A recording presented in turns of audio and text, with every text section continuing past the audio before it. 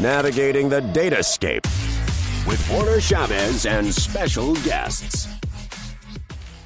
Hello, everybody, and welcome to the Datascape. My name is Warner Chavez, and I have today with me two very distinguished gentlemen all the way from Brazil, Fabiano Amorim and Luan Moreno Maciel. Great colleagues. They are experts in the field, and really excited to discuss with them today what we just saw at the Ignite Fall 2021 virtual conference in this just last week. We're recording this November 5th, 2021. So Ignite just finished a couple of days ago. How are you, Fabiano? If you want to do just a quick intro for the audience as well. All right. Yeah. Thank you for having me, Warner. It's a pleasure talking to you guys again. And my name is Fabiano. As Warner mentioned, I'm based in Brazil and working as a project engineer, working with the databases and cloud stuff for a while. Looking forward for all the news on next version of SQL. And yeah, looking forward for the talk. A lot of things to cover, interesting things. Yeah, there's always a big bucket of announcements at these conferences. And we also have Luan as well. Luan, if you want to do a quick intro for the audience as well. Yeah, sure. First, thanks for having me on the show. It's a pleasure to be here for the first time. Second, I work as a project engineer in the same team as Fabiano, which is a good luck for me. And yeah, I'm more focused on the big data spectrum of the things, just working more closely with Microsoft Azure technologies and just solving tough problems for customers. Absolutely. All right. So let's get going. So Ignite 2021, this show obviously called the Datascape. So we are going to focus on the data-related announcements. The list of stuff that we're going to cover today is not exhaustive. Obviously, there's a ton of other announcements. For anybody that's listening and wants to see the entire list, go ahead and check out the Azure blog, where Microsoft pretty much posted all throughout this week of November 1st to November 5th.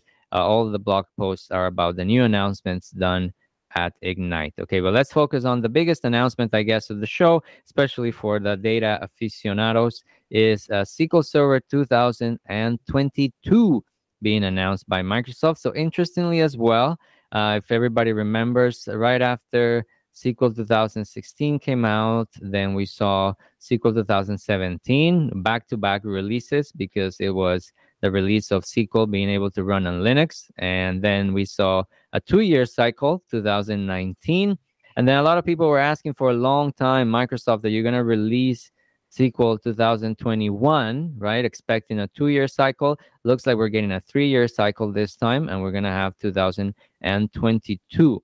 So Fabiano, I know you are a big performance nut. So you are one of our best SQL Server performance tuners. And I know that they did mention some big performance improvements for 2022. So let's walk through that for the audience, and let's see what can we look forward to in the performance arena for this release.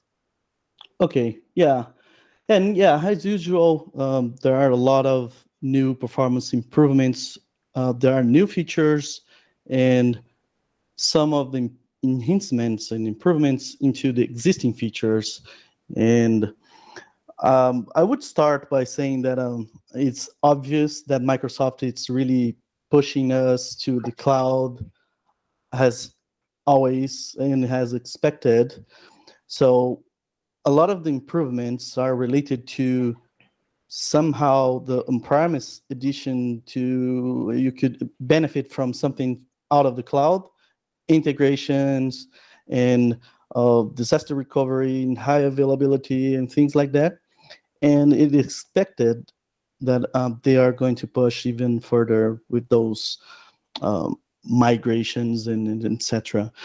But one of the things that I really liked is that they are improving the intelligent query processing features.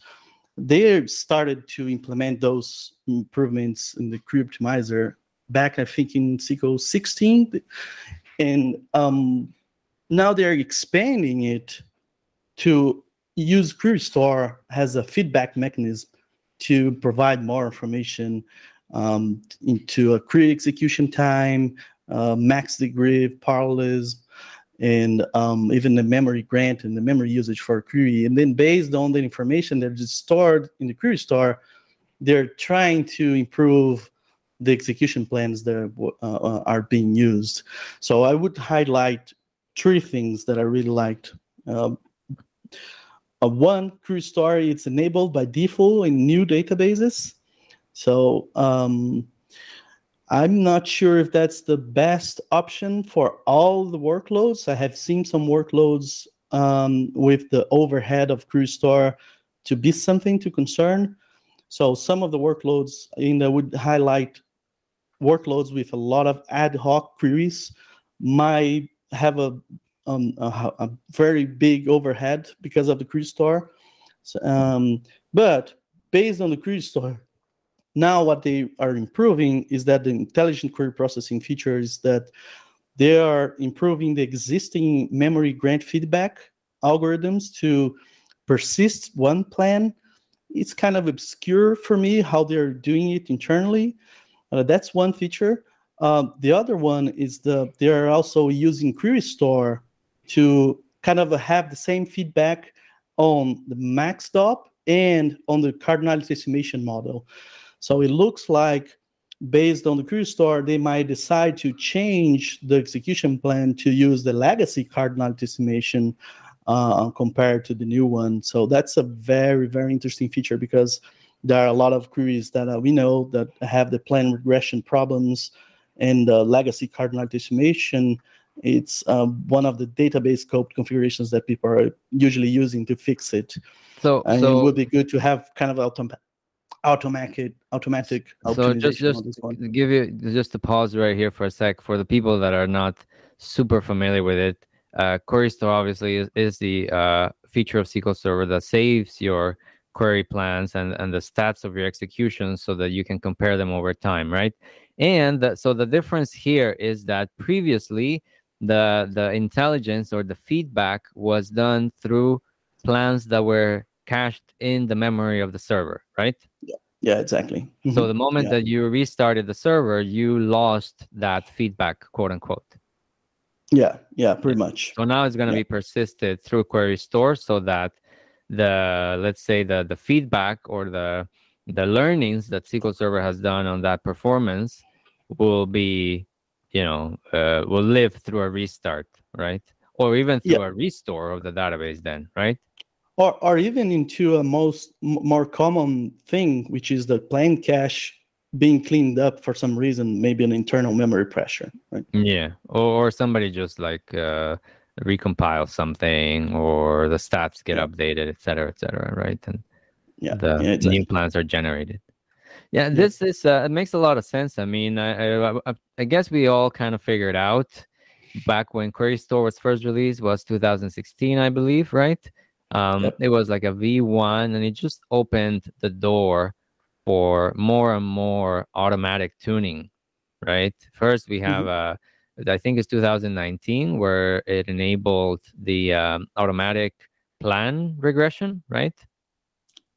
Yeah, and now we're adding even more intelligence to it, right? So it's storing the feedback and keeping it over different restarts of the instances, or a restore of the database, or any recycle of the plan cache. All that information will still be available. So it should be one of those features. I like these types of features that are like they're free to get the benefit, right? Yeah, it's like you just have to upgrade, and that's it. It's zero code change. Better.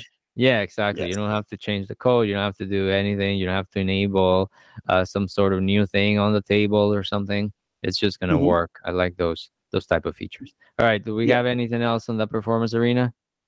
Yeah, there's one that they highlighted, and then Bob Ward actually did a demonstration, which is the parameter sensitive plan optimization.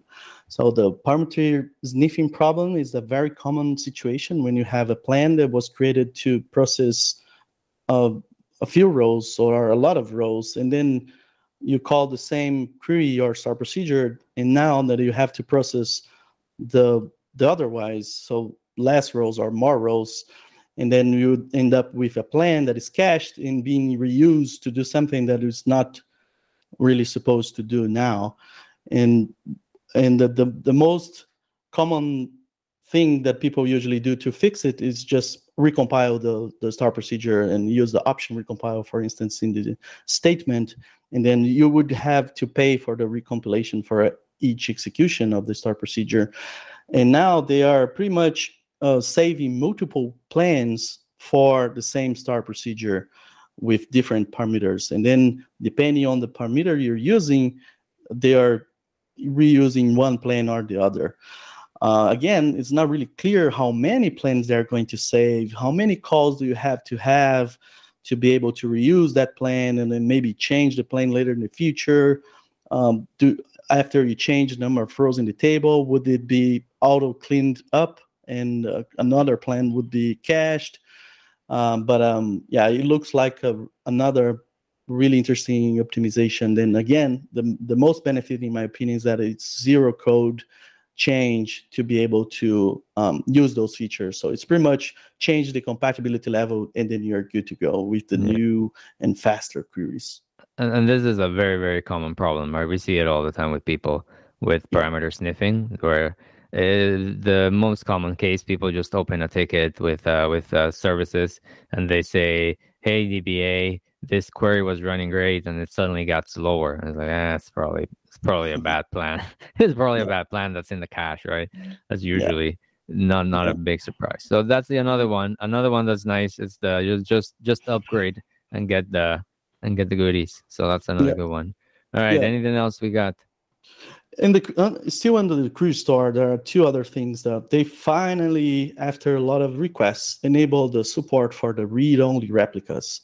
Oh, okay, so, that's a good one. Yeah, all right. Yeah, we will finally be able to enable QueryStar into our read-only replica and then capture the workload, which is completely different than the primary server, right? Yeah. And then another thing that I implemented under the QueryStar as well is the QueryStar hints. This is actually already available on the SQL Azure database, but it's an easy way of force something based on the query that it's in the QueryStar. We could still do a similar thing using the plan guides, but it's not that straightforward. It was a bit complicated. It makes sense to integrate into QueryStar too, right? Like not have a split into what you can do with plan guides. They should just retire plan guides at this point then. I'm not sure if there's anything left that you can do with a plan guide that you can't do with QueryStar then. They might keep them. They'll keep them forever for backwards compatibility, because once they release something, they can't take it out of the product, right? It takes forever. There's some of those pages that Microsoft has marked for deprecation since like SQL 2005, and they're still it's still there. So I wouldn't be too worried about that.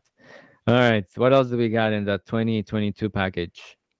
All right, so they do have some enhancements into the existing features. One that I think it's important to highlight is the TempDB in-memory system tables. They still have a few things in bugs, I would say, with the in-memory TempDB system tables.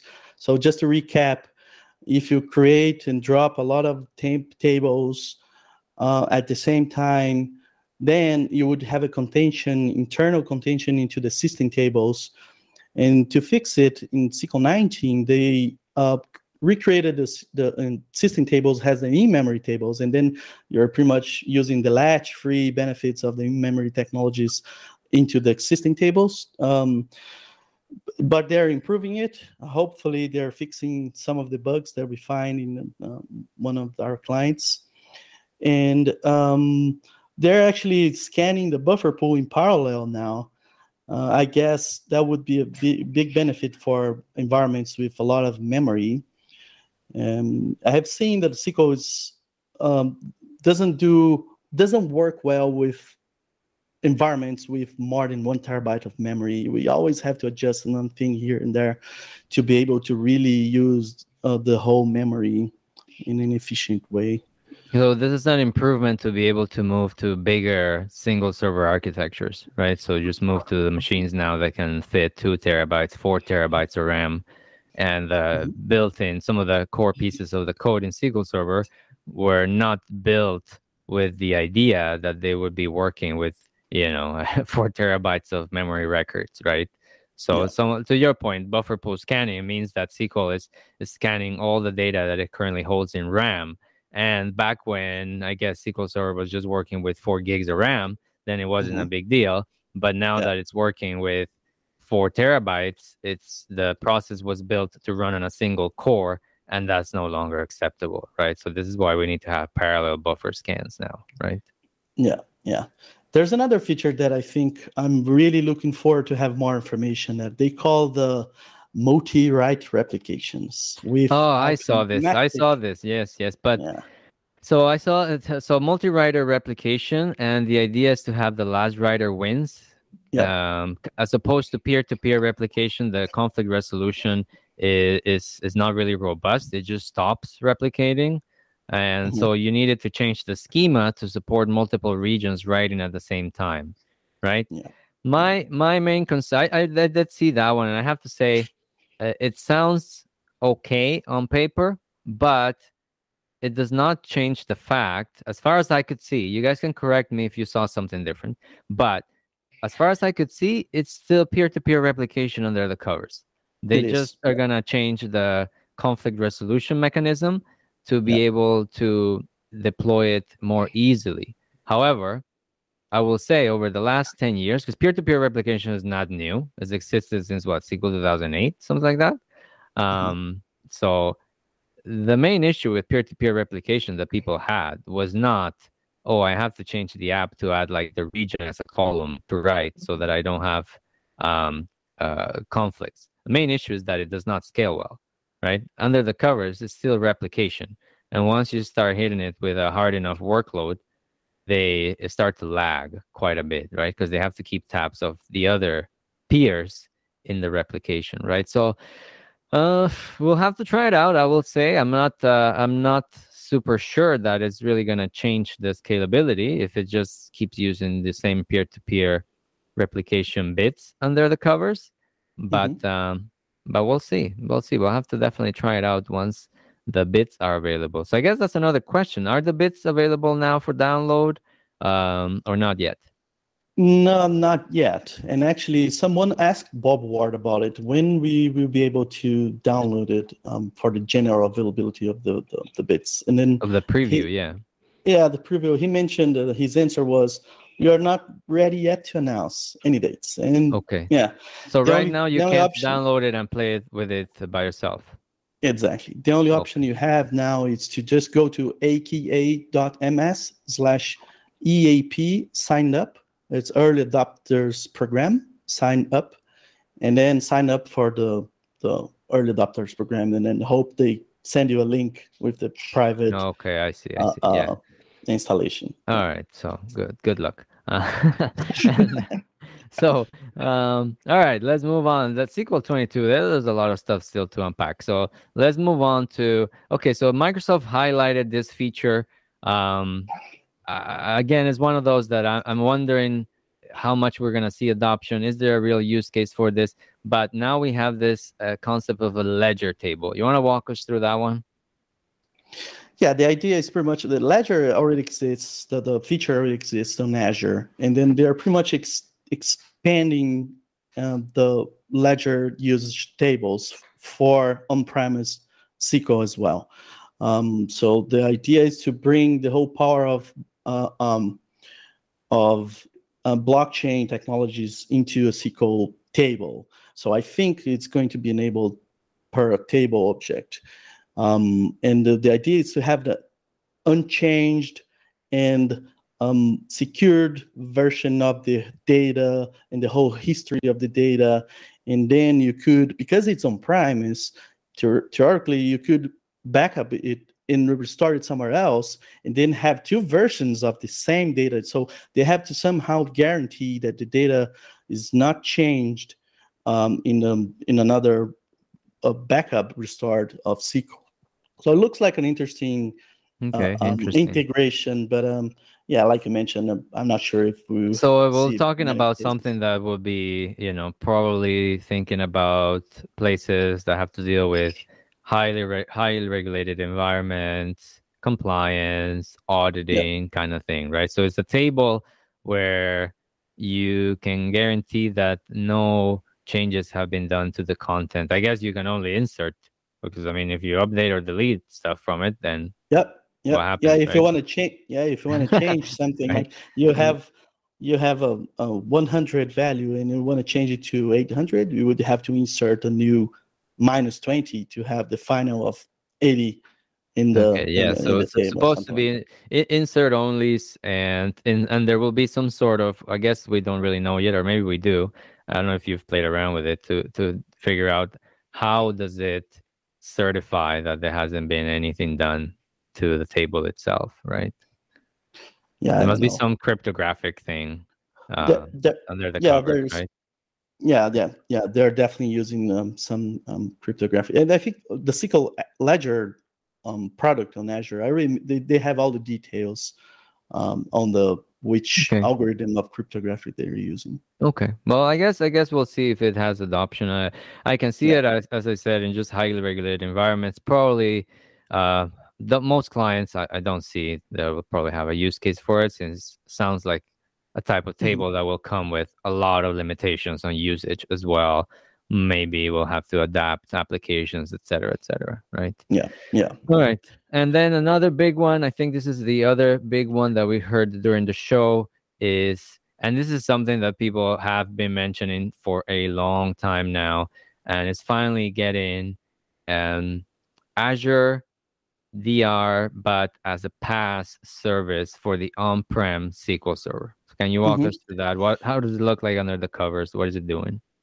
And actually, before we go to this big one, let me highlight 3 quick things on the backup improvements, because I think for Backup some people, improvements? exactly, for some people, I All think that right, might sure. be useful. So just like you do now for a backup to or URL and then backup your file into the blob storage, you'll be able to use S3 now Oh, that's a and big using surprise. Yeah. T-SQL. Yeah, and That's use T-SQL. that's the format of that other company. Exactly, the other one. Yeah. All And right. then, they are also improving the backups to do what they call the cross-platform snapshot backups. And it's kind of a snapshot backup, but usually on Windows, you kind of have to rely on the Windows volume. What is the call? The shadow service. Exactly. The VSS. Yeah. Yeah. And now we will be pretty much going to be able to do it through T-SQL. And that means you could take a snapshot and restart on Linux, or take a snapshot from the Linux SQL as well. Okay. Yeah. That's interesting. Yeah. And they are also using what they call the Intel Quick Assist improvements, whatever that means, Quick Assist feature.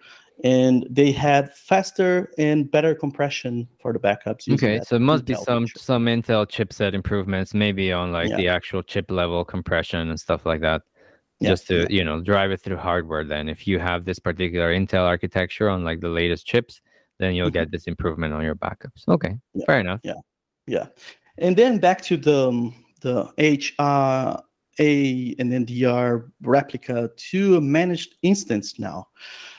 So it's pretty much, I'm not really, the way they showed in the event in the Ignite is that that's an awesome feature. It's going to solve all your problems, or the DR problems. If you don't have a DR, it's easy. Just right click and go next, finish, and then you're done. You have a managed instance with a read-only replica of your database. It looks fine, but I'm not really thrilled yet. And the main reason is that managed instance is too expensive, in my opinion. So if people don't have already a high availability solution, probably there's a reason. And usually the reason is that it's too expensive to pay for another SQL instance, maybe another VM, or have another server. So yeah, I think it looks okay.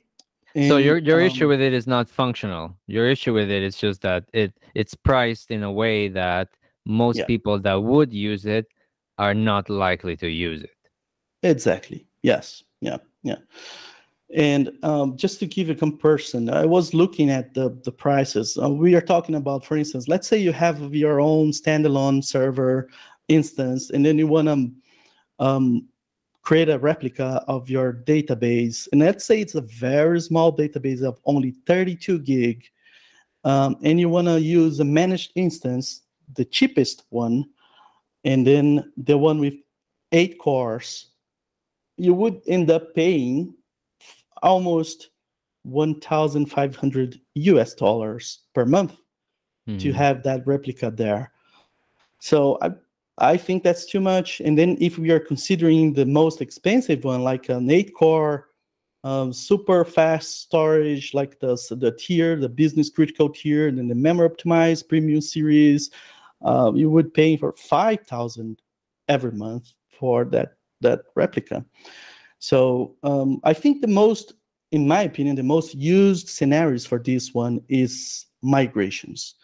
It's definitely going to help. We've always had the missing piece for migration, but if you just want to do a one-way trip to managed instance, that makes sense. Yeah. That's another point, actually. I don't know. Maybe you caught it on the recording. I didn't. Whether, since we're considering MI, managed instance, as a target for HADR, does that mean that if I do have to fail over to managed instance, will I be able to fail back to on-prem SQL? No, from what right? yes, because it's it's kind of like it's an HADR, but if it's a one-trip HADR, that really erodes the value prop as well, right? So, and it wasn't immediately clear to me that failback is also allowed. Well, they called bidirectional DR, so maybe we might be able. Yeah, so maybe yes, but the way they did in the presentation was they took a backup from the managed instance and then they restored on premise. Okay. But yeah, I don't know. I'm not 100% sure. So it was done through a restore. It wasn't done through just like a switch, like an alter database, a switch command to just move. Okay, well, right now, keep in mind our comments are of like literally the announcement videos and docs from Ignite. As we move towards release, I'm sure we're going to get a lot of other info here about the products and clarify all these issues and questions that obviously we have now, because we just literally jump in at the announcement to record the podcast. All right. And then just to give a link to people that want to follow the news, and the data exposed under the Microsoft, the YouTube channel, the Microsoft Developer YouTube channel, the Anna Hoffman is recording a series, what they call the Introduction to SQL 2022. Okay, and then cool. They already released the first episode yesterday. So they said that they're going to cover the news through that series of videos. Okay, cool. So everybody, if you're interested in following the story of SQL 2022 as it approaches release, just go on your favorite search engine and search for Data Exposed to Microsoft, and it looks like they're going to be covering it that way as well. All right, that's nice. And so the other thing, let's since we talked now about a managed instance being a target for SQL 2022 HADR, so let's switch the gears over to managed instance. As for the audience, if you are not familiar with this, SQL managed instance is Microsoft's version of a full SQL instance managed in the cloud. Okay, so in the cloud, Microsoft has Azure SQL database, which is usually handled as a single database model. And then they also have what is called as the managed instance, which mimics a lot more to what you see on-prem, right? You have an instance, which is considered, a bucket or a container of databases, and it supports more of the features that are available in SQL Server on-prem, as opposed to the Azure SQL database single model of databases, right? So I did see there were quite a bit of announcements for managed instance. Maybe you can walk us through your favorites for that. Yeah, they're removing some of the limitations. For instance, now they said you're going to be able to create linked servers and use Azure authentication for the linked servers. There are two options, what they call the pass-through and managed identity logins. So it looks like you're pretty much going to cover all the scenarios that you have on premise in the managed instance as well. Another feature that they finally implemented is distributed transactions across multiple managed instances. This is also supported. Both of them are, I think, in the preview yet, but it's already available to try. They also finally implemented the Windows Authentication Protocol for managed instances. Windows authentication. So it's not just Azure AD authentication now. You can actually hook up your managed instance to a real Windows Active Directory.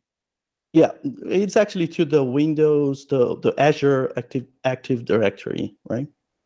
I thought they already had Azure AD support. Right? I would have to double check, but is it? Yeah, I'm not sure if. So if it says that they're supporting Windows authentication, it might be that some clients came with the requirement that they were still using, like let's say like a Windows Active Directory IaaS on a VM, or even on-prem replicating, or you extend your on-prem network to the cloud through an express route, and they want to be able to authenticate those managed instances directly to their on-prem AD, or maybe they replicate their on-prem AD to the cloud, not necessarily to Azure AD, right? So maybe that is where that feature is going. Yeah, it could be. And the other big announcement was regarding the new memory optimized premium series hardware for the managed instances. It's pretty much the same Intel processors has a existing premium series. Okay. But they're extending the memory, the gig per core. So the existing premium more gigs per core. Okay. Yeah. It's 7. The existing one is 7 gig per core, and then they're expanding it to 13.6 gig per core. Oh, that's quite a bit. Yeah, that's almost double. All right. Almost double. Yeah. Do you pay almost double? No. I was expecting it, but no. The price is, for instance, the 8 core for the premium series is 1.6 thousand, and the new memory optimized is 2.0 thousand. So 2,000 to 1.6 thousand. So yeah. Okay. That's not bad. Yeah. Not bad at all. I mean, you're paying a 20% over to get double the amount of RAM. Yeah. And I mean, we all know, especially with database engines, the more memory you can give it to be able to fit more of your working set in RAM. I mean, it's huge in terms of performance, right? Yeah. So it might definitely be worth just paying for it and get rid of your performance issues, right? That's not bad. Yeah, I agree. All right, cool. Yeah, and they're also expanding the storage limits. It's now you can go up to 16 terabytes of 16 data. terabytes for a managed instance. Yeah, that's pretty good. And I mean, most people, what was the option before? I guess the option before was to go with a single database using Hyperscale, right? So Hyperscale is the other model for single databases that goes all the way to 100 terabytes, I believe, right? But this wasn't really an instance. So if you had like a large on-prem instance, you were limited to 4 terabytes was the limit before, I think. Now we're moving to 16. That's pretty beefy. And there is definitely people that run that for SQL.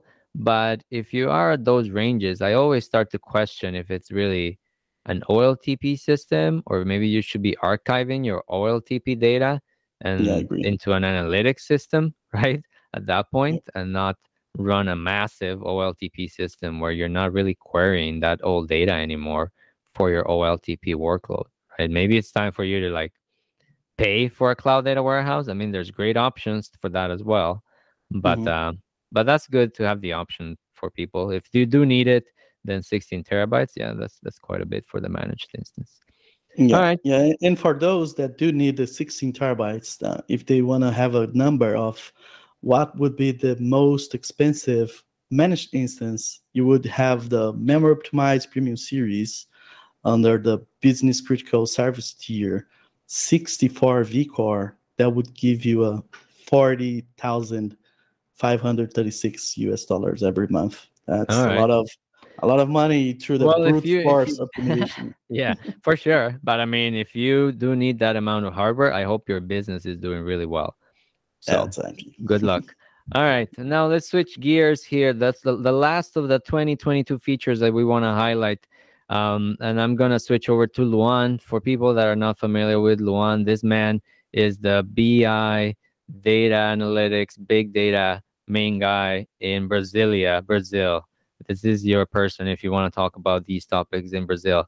And Luan, walk us through what's this. The Synapse link has now been announced for on-prem SQL to Synapse. For people that are not familiar with this as well, Synapse is Microsoft's warehousing big data service in the cloud. What does this mean? What is the Synapse link? What's the use case? What's your thoughts on it? Yeah, first and foremost, it's like I feel excited with the news of SQL Server 2022 because, as Fabiano said, we see more and more. I mean, the on-prem becoming like a huge link between on-prem and Azure, which is a great thing. Also, I think the S3 capability is also a good thing, and I'm expecting to have the GCS back. Yeah, we'll see for SQL 2024 maybe. Yes. So, I mean, regarding link, I think it's obvious path. So when Microsoft released the Synapse Analytics, they came with this link capability. That is pretty much it gives you, it allows you to connect with different sources and bring the data or make analytics on top of that data. So seeing like SQL Server 2022 just becoming like a link, it's something really natural and really exciting for me because this way we're gonna, I think, in my opinion, going to reduce the friction between customers that are looking forward to migrate or do analytics of their data, considering that they're sitting on-prem. So the value proposition here is that you don't have to deploy a classic ETL layer to extract the data and copy it to Synapse, right? So the idea is that you will enable your link and then just run queries on Synapse, and that's it. Right. Yes, and that's it. Simple as that. And the magic, there's a bunch of people underneath the hood doing some magic, like minions, doing the ETLs, right? I don't know if did they announce the architectural internals of the Synapse link, or it's just they announced the feature and that's it? Because I'm really interested to see how this works under the covers, right? Because if we look at the Cosmos Synapse link, under the covers, Microsoft has deployed a set of fabric of compute that constantly takes that Cosmos data and then turns it into Parquet files, and you can query them through Synapse. And you don't have access to the Parquet files. You don't have access to this compute layer that they built that is doing this conversion behind the scenes. So I'm wondering if it's doing something similar, or I guess we will find out eventually, right? Where you have your on-prem SQL 2022 system, and then there's going to be a service somewhere in Azure that's going to be polling your SQL Server, maybe your transaction log, extracting all of that, and then sending the records over to Azure, turning them into columnar storage, and then storing them somewhere, and obviously charging you for it. But I do see the value prop for the no ETL piece, right? Yes. Because it accelerates your solution, your time to solution, right? Yes, and then reduce the amount of people that you need to do the data engineering piece, and you can be more focused and concentrated on what really matters, the business side of stuff. So you don't have to do so much ops monitoring either, right? Because you don't have to be monitoring the job that is constantly extracting data and copying it over to your Azure Data Lake storage. You can get rid of that piece because then Microsoft is the one that is going to be managing that piece now to do the link over to whatever internal storage they're going to have in Azure for this. But this is also a great gateway, right? To your other point about how much SQL Server now is tied up to Azure, right? It's obviously a gateway feature to get people to look at Synapse, right? And to do more with Synapse. And just to give you some comments about the internals of it, I was trying to get some spoilers through the sys messages table and see what was new there based on the existing 19 on-prem. And I found some interesting messages saying like Synapse link cannot be enabled on the DB with change data capture or transactional replication publishing. So I think behind scenes they might be using CDC. FP repo commands. At the end of the day. Okay, so it's saying that the link is not compatible on a database that is already being used for CDC. Yes. Exactly. I see. Exactly. Well, again, this is V1, so we'll see how it actually looks. By the time release comes, they'll probably come out with the list of limitations and stuff like that, right? But I mean, it's expected that it won't be just like it works absolutely with everything out of the box, right? Yeah. I also wondering, that's why I figured they probably would do the transaction log approach, Mhm. because you don't want to put a lot of like a lot of load in a pressure. production system, right? By enabling the Synapse link. Otherwise, people are not going to want to use it, right? So most likely, it sounds like they'll be putting the load on reading of the transaction log, right? Yes. That's why I'm a true believer that they're sending through logs, immutable logs, appending somewhere on Azure, and then making the queries to search that instead of putting back pressure on SQL Server. Well, they'll probably, yeah, that's very likely. They'll probably reformat the data once it's in Azure too, right? Because you're not going to run analytics on the transaction log data, which is just not fit for Why analytics not? at all, right?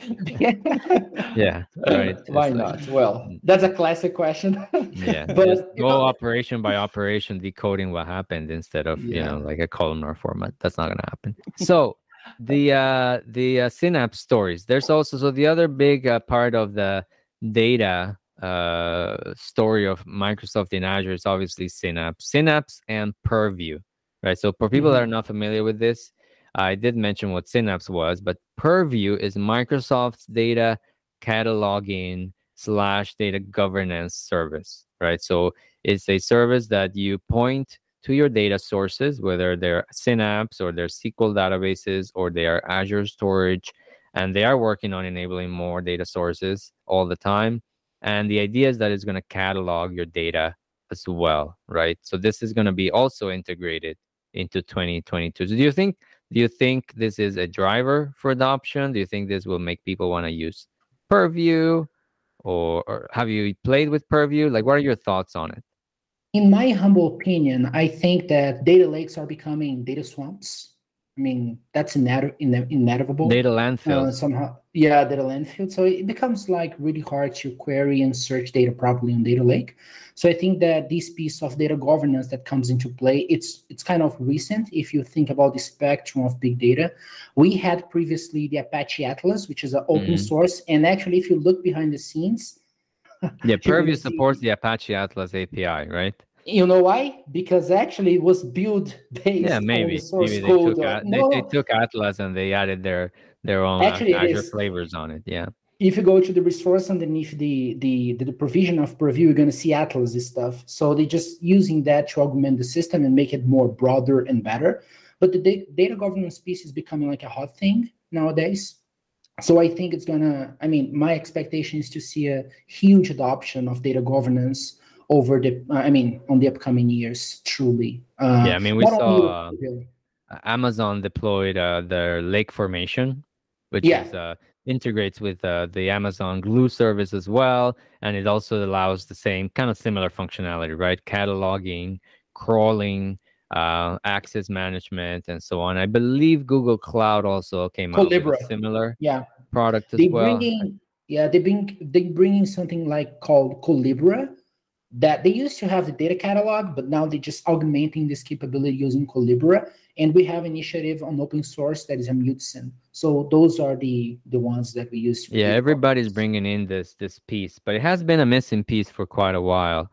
And these data cataloging and crawling solutions on-prem, they have historically been really expensive, right? That's why most people don't even try to deploy them, because they're really expensive. You think about vendors like Informatica, Talend, Collibra, Alation, all these, they're very expensive pieces of software. So I am really happy about this, seeing the cloud providers get in on it, because I think it's a very important piece of a mature data platform that has been really expensive for people for a long time. So I'm hoping that we see some competitive pressure to drive also the prices down so that everybody can afford Purview or Lake Formation or whatever it is that they're going to end up deploying. All right. What else do we got in the Synapse space? We got something really hot and brand called database templates. Oh, database template. Okay. What's that? Yeah, that's really sexy and interesting, actually. So that, we may think that this is initiated with Synapse Analytics, but that's not true. Actually, this is something called Common Data Models that Microsoft has published and released like a couple of years ago. And basically it gives you the capability to create a common data model where you can share among some Azure products. And they're pre-made, right? Power BI, yeah. They baked in pre-made just templates that we can use to have a shared data language across your organization for business and analytical applications. So the templates that we're going to see, which is like without additional cost, is a series of database templates where you're going to use instead of the Azure Studio experience. It's going to be seamless for you. And then you're going to be able to create common data models to have people from different places coming in and understanding the same meaning of the data in one single place. So it will save you the time to have to create your data model from scratch. And I'm assuming they're going to publish over time data models for different industries or different use cases, right? Like, I don't know, something about retail, maybe something for manufacturing, healthcare, et cetera, right? So that's the idea. And then save you the time to have to literally create your data model from scratch, from like, 0 tables. Then you can instead just go in and do a database template and start working with that. Yeah, and also... Is this also a driver for Power BI, right? The idea would be that Power BI already out of the box supports some of these as well. Yeah, and you're going to be able to leverage this not only Synapse, but in any like other services that I mentioned before. Power BI is one of those. So that's going to be interesting to see. I mean, the adoption, I'm really looking forward to see customers really using that, because that's going to reduce the friction and less the strains for data engineers or analytical people that has to build analytical model, which is kind of cumbersome in all the ways that we can think of. So having this pre-configured or templatized, it's really fantastic. Yeah, that's an interesting approach, and it does help. And anything that helps productivity on that data engineering side, I think it's a great addition, because like I saw the other day somebody on LinkedIn published this article that said you don't need a data scientist, you need a data engineer, because the vast majority of people, they need to solve their data engineering problems first before they go out and start hiring data scientists anyway. Yeah. All right, and I think we have one last announcement for Synapse, is about the integration of the Azure Data Explorer. I think that's kind of like, that's a very general name. So let's explain to people, what is that? What does it mean? Yeah, that's a good question. So it becomes a time that querying data over the data lake and querying over the wire becomes really troublesome. So Kusto, which is the technology designed and provided by Microsoft, is a technology where you bring data in memory and then you can do a query through Kusto query language. It's a little bit different. So that's the same thing that you see on Azure Monitor. So Azure Monitor is actually backed by Kusto, which is the Data Explorer. So Microsoft encapsulated this in a Data Explorer product.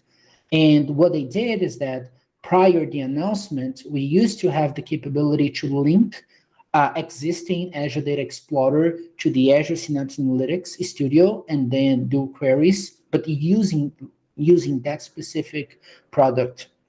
But now it's embedded inside of the engine. So you're going to be able to deploy inside of Synapse Analytics. So Synapse is going to have one more compute engine inside. So for everybody keeping tabs at home, when you deploy a Synapse workspace, you're going to have the dedicated SQL pool, which is the formerly known Azure SQL Data Warehouse.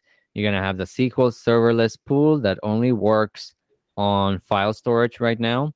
And then you're going to have also Spark, obviously. Spark has that big data engine. And now we're all going to have a fourth compute engine inside Synapse, if you want to use it, called the Azure Data Explorer engine. And this, again, to your point, is used in Azure Monitor because it's optimized for time series, right? It's optimized for like in a scenario where you're doing monitoring or IoT logging and stuff like that, right? That's ultimately the goal. Is not an engine for like doing OLTP, obviously. It's an engine that is for consuming data and usually based on time series data, right? Totally. Yeah, totally. Because in the way that they store data in memory, it's just based in series. So it's way faster to query data that than the other ones. This is interesting too, because I don't know if you remember a few months ago, maybe it was in the spring Ignite, that they did the announcement that we were going to have streams natively in T-SQL inside Synapse. I don't know if you remember this. And I was expecting an announcement about that in this Ignite, and I don't think we got anything. And instead, we got this Azure Data Explorer announcement.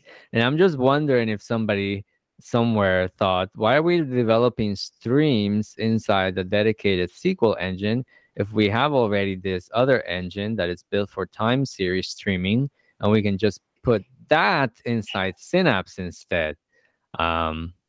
But I don't know. I guess we'll have to wait and see if we're going to have two, because then we might end up with, two features that might look very similar to a lot of people, right? Or we're doing streaming in one side and then streaming on the other side with the Data Explorer as well. And something that I would like to highlight before we close these announcements, one, it's about something really interesting for the Apache Spark ecosystem. So as you said, go for it. As I said, we have the capability to spin up Apache Spark engine on top of Synapse and leverage this capability. But now I don't know if you saw a few weeks ago, I think 2 or 3 weeks ago, it's really recent, that they added the package of Apache Spark 3.1. And that's actually amazing. And let me tell you why. Because prior that used to be 2.4. And 2.4 doesn't have the, look this name, Fabiano, adaptive query execution.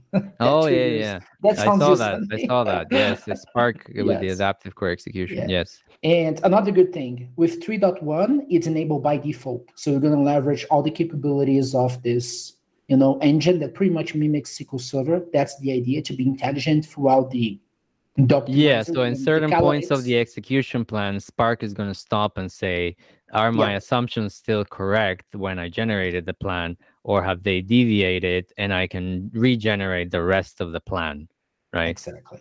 Yeah. And also they roll out, and also they roll out new beefy machines. So now we have machines with 64 vCores and 432 gigs per node. Per node, yes. And then you can go up to what, 200 of those nodes?